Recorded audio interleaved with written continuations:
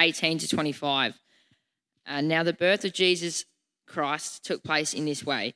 When his mother Mary had been betrothed to Joseph, before they came together, she was found to be with child from the Holy Spirit. And her husband Joseph, being a just man and unwilling to put her to shame, resolved to divorce her quietly. But as he considered these things, behold, an angel of the Lord appeared to him in a dream, saying, Joseph, son of David, do not fear to take Mary as your wife, for that which is conceived in her is from the Holy Spirit. She will bear a son, and you shall call him Jesus, for he will save his people from their sins. And this took place to fulfill what the Lord had spoken by the prophet. Behold, the virgin shall conceive and bear a son, and they shall call his name Emmanuel, which means God with us. When Joseph woke from the sleep, he did as the angel of the Lord commanded him. He took his wife, but knew her not until she had given birth to a son, and he called his name Jesus. Amen.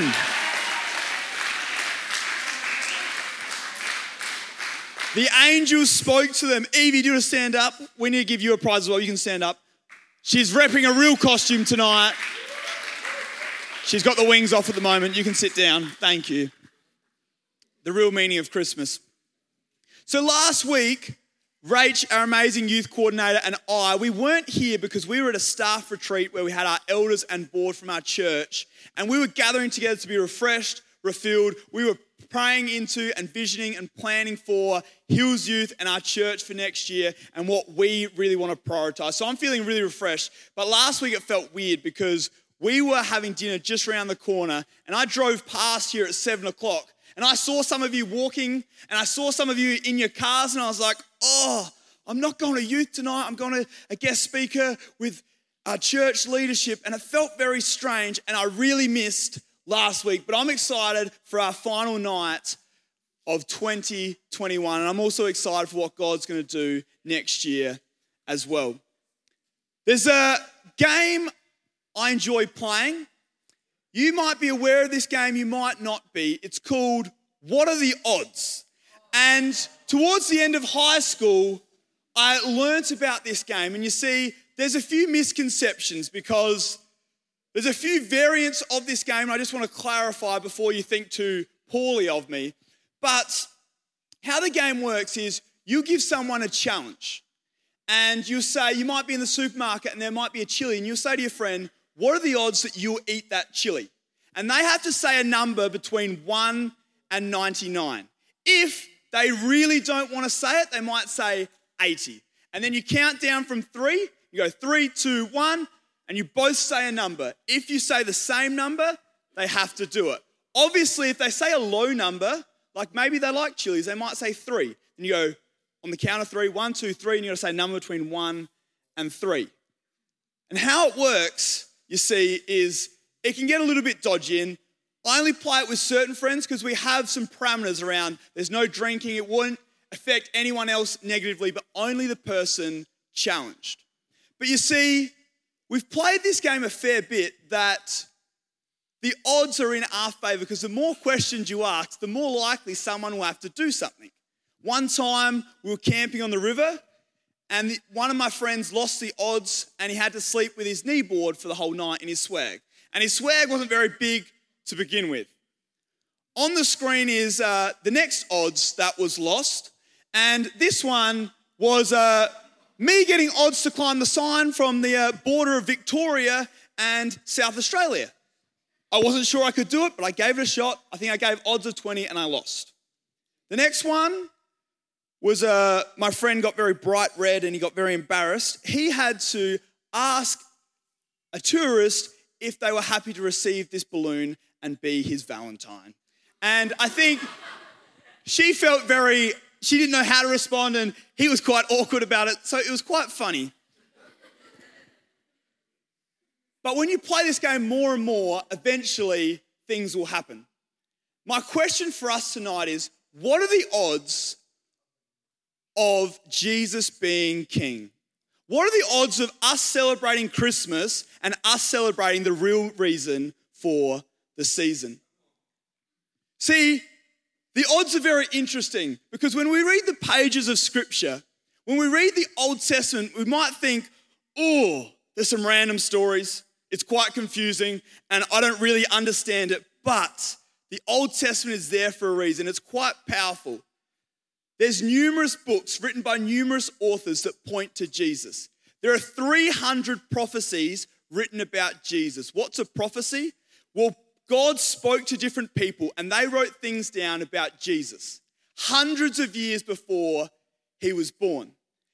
The odds of him fulfilling what was written down is 1 in a crazy number. It's just not possible him fulfilling everything that was written down. And tonight we're going to look about what was written about Jesus before he was born in the Bible. What are the odds that he would fulfill all of these prophecies? We're going to read some. They're going to be up on the screen. In the Bible, it says that he would be born of a woman. He would be born of a virgin. He would be born in Bethlehem. Not just that, but they said he would come from Abraham's seed, from Isaac and Jacob's descendants, from the line of David, from the tribe of Judah. They spoke specifically into when he would be born. And not only that, they spoke about how he would live, how he would act, and what he would eventually do. As I was reflecting on this, I thought, what are the odds of all of those things happening? All of those things coming true. And I was driving past Seacliff Beach and there was one boat out there. I thought the odds of Jesus fulfilling all of these was like that one person fishing and they went out and they caught a shark, a gorilla, a giraffe, and an elephant. It's simply not possible. There's a very minute chance that they could catch a shark. A very minute chance that Jesus would be born in a random place like Bethlehem. But the chances of all these other things happening is just not possible unless Jesus is the King. Unless there is something prophetic, powerful, and profound about this baby being born and the promises that we get to hold on to because of it. I'm going to turn to Luke chapter 1 and we're going to read a little bit more of the story. How will this be, Mary asked the angel. Since I'm a virgin, the angel answered, the Holy Spirit will come on you, and the power of the Most High will overshadow you. And the power of the Most High will overshadow you. So the Holy One to be born will be called the Son of God. Even Elizabeth, your relative, is going to have a child in her old age. She gave birth to John the Baptist. That was a miracle. He paved the way and told other people that the Messiah, Jesus, was coming. That was also prophesied, written about before as well. In her old age, and she who is unable to conceive is going to give birth in her 6th month. Listen to this. For no word from God will ever fail.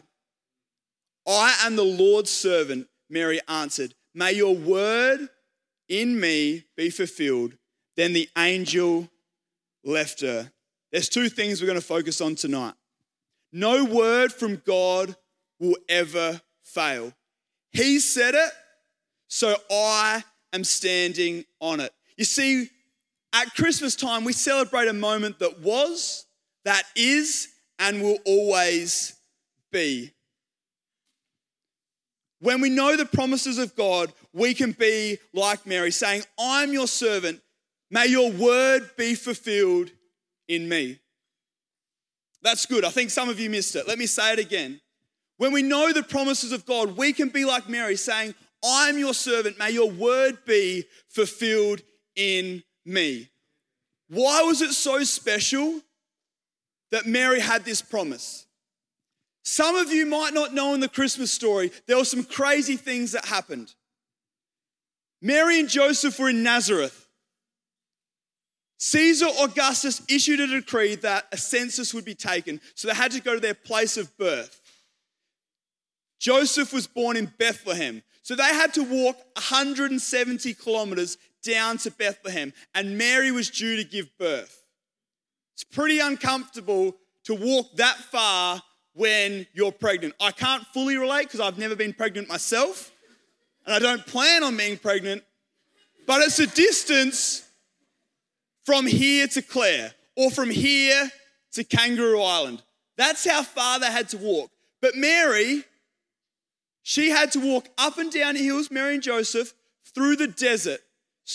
Super hot at night, super hot during the day, super cold at night. They had to walk on roads that had bandits and robbers. They had to walk through a jungle that had bears and lions and wild boars. But what was Mary's response in that passage? This is what she said: "For no word from God will ever fail. I am the Lord's servant," she answered. "May your word be fulfilled in me." So what does Mary do? What does Joseph do? When they're feeling uncomfortable, when their lives are at danger, when they've taken a significant risk, when they're worried, when they're stressed out, when they're fearful, when they have to go from Nazareth to Bethlehem, what are they relying on? The word of God. What are they relying on? His promises to them, that no word from God will ever fail. So it wasn't easy for them. It was a tough journey. They went through some horrific things just to get to Bethlehem, but they held on to the promises of God. So when we look to the why of Christmas, we look to a baby that was born, and we look to the promises of God over our lives. When we see Mary and Joseph's lives, we can see that God had them, and he'd spoken over them, and he had promised things to them that they knew would be fulfilled. So they could take heart in the horrific journey. They could take heart in their situation. When the baby was born, the shepherds, the wise men came, they worshipped and they prayed over the baby and they blessed it, and it was an amazing thing. But then what happened? King Herod issued a decree that he heard a king had been born, and he was concerned, he was worried, so he said, "I want to kill all the babies, all the baby boys in Bethlehem and around the area." Hold up. That wasn't part of the plan Mary and Joseph are thinking. Now they have to flee to Egypt, which was also spoken about in the Old Testament. So they have to run away to Egypt to protect Jesus' life. But what do? They hold on to the promises of God. Then they go back to Nazareth, where Jesus would grow up. And they would say he was a Nazarene, also written about in the Old Testament. Another promise fulfilled. But Mary and Joseph, in the midst of everything, hold on to the promises of God. Sam powerfully shared last week, I wasn't here, but I listened to the podcast. He spoke about how when he gave his life to Christ, things actually became harder. But what did he also share? What God did in and through him. Why? Because he held on to the promises of God in and through his life. In and through the discomfort, in and through the pain. So when I'm confused about COVID, when I'm facing sickness or illness, when I'm facing family strife, when things aren't that easy, what do? I hold on to the promises of God.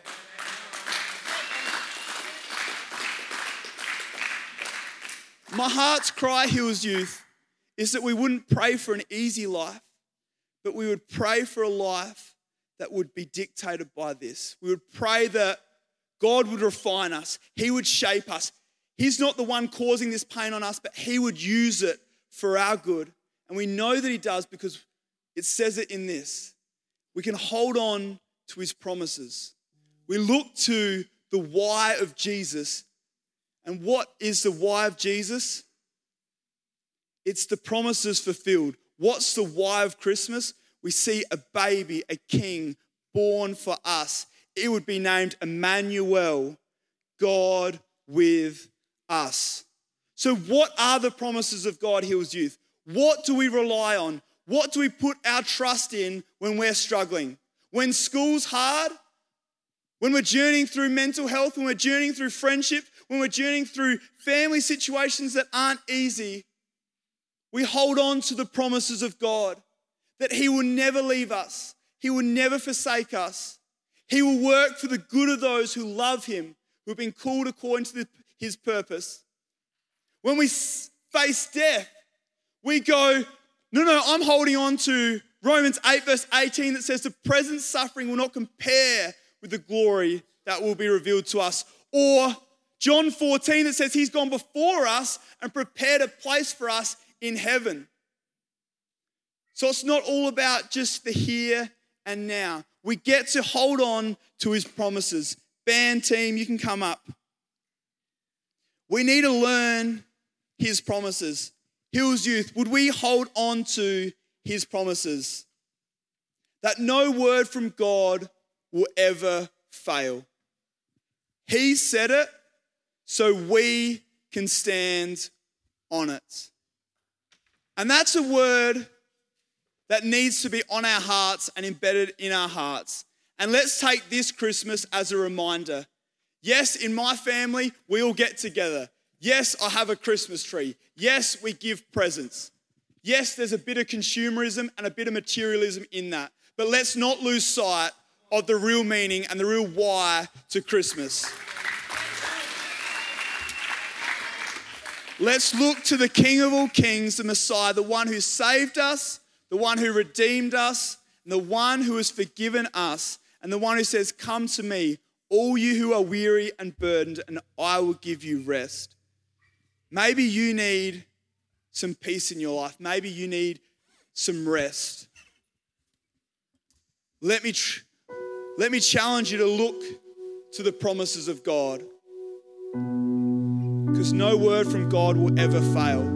All the words spoken about were fulfilled in the life of Jesus. And we also read what is to come, that Jesus is going to come back.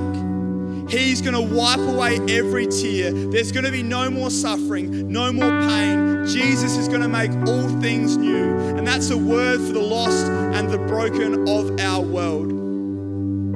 That's a word that I need to hold on to when I'm struggling. What are the odds that Jesus is going to come back? Well, everything else that was written about became true. So I'm trusting that the word that was, the word that is, and the word that will always be is the reliable word of God. Let's hold on to his promises, Hills Youth. Let's look to the true meaning of Christmas. Let me pray. Father, just thank you for what you're doing in this place. Thank you for your word that is a light until our path. Would you speak to us tonight? We speak over small group time. We ask, would you just grow us together, Lord? We don't journey alone. We are built for a relationship, Lord. Challenge us, burden our hearts for what that looks like, how we can fiercely love each other and receive your love. Thank you for the family that Hills Youth is, Lord. We love you, God, and let us prioritize the right things in Jesus' precious name. Amen. We're about to go into small groups, and hopefully you've got a Kris Kringle gift. If you don't, you can come see me, and I've got some spares in the kitchen. But this isn't just something that we just did for no reason, but we want to have some fun, and we want to finish this year enjoying each other's company and connecting. We're not going to have Kris Kringle so we would lose sight of the real meaning of Christmas, but let us take this time to journey and love on one another, knowing that the promise of Christ Jesus is for all of us.